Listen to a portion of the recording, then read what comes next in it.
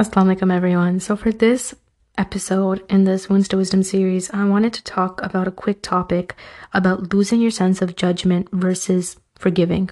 A lot of times we think that once we forgive someone, we have to constantly overlook their bad.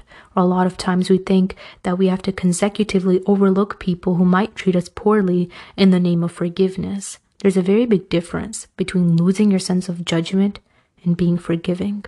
When you're a forgiving person, you acknowledge that what this person may have done is wrong, but you still choose to forgive them.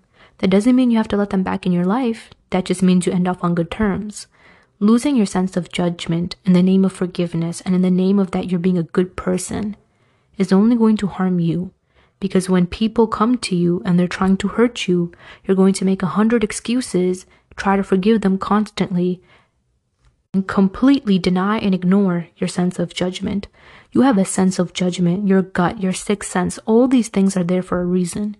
If you notice that someone's out here to hurt you or they're not necessarily the best person for you, you have to use your sense of judgment to take a step away from them. There's nothing wrong with forgiving people, but there is something wrong with letting people who you know are going to hurt you again and again in your life. Because if you let an old flame burn you twice, it will burn you 3 times and burn you 4 times and so on. So take a moment to actually ask yourself, are you making 100 excuses for someone who is actually harmful and you're losing your sense of judgment in the name of forgiveness, in the name of I'm trying to be a good person? You can be a good person, forgive someone, and decide you still don't want anything to do with them. More often than not, we have people dealing with such horrible abuse and oppression in the name of religious sacrifice, in the name of spiritual sacrifice. And to be quite frank with you, Allah doesn't need you to sit here and deal with oppression and abuse and injustice when you have a way out, when there's a way out for you, when Allah's opened up a gate for you to sit here and continue to deal with it. It's not going to help you.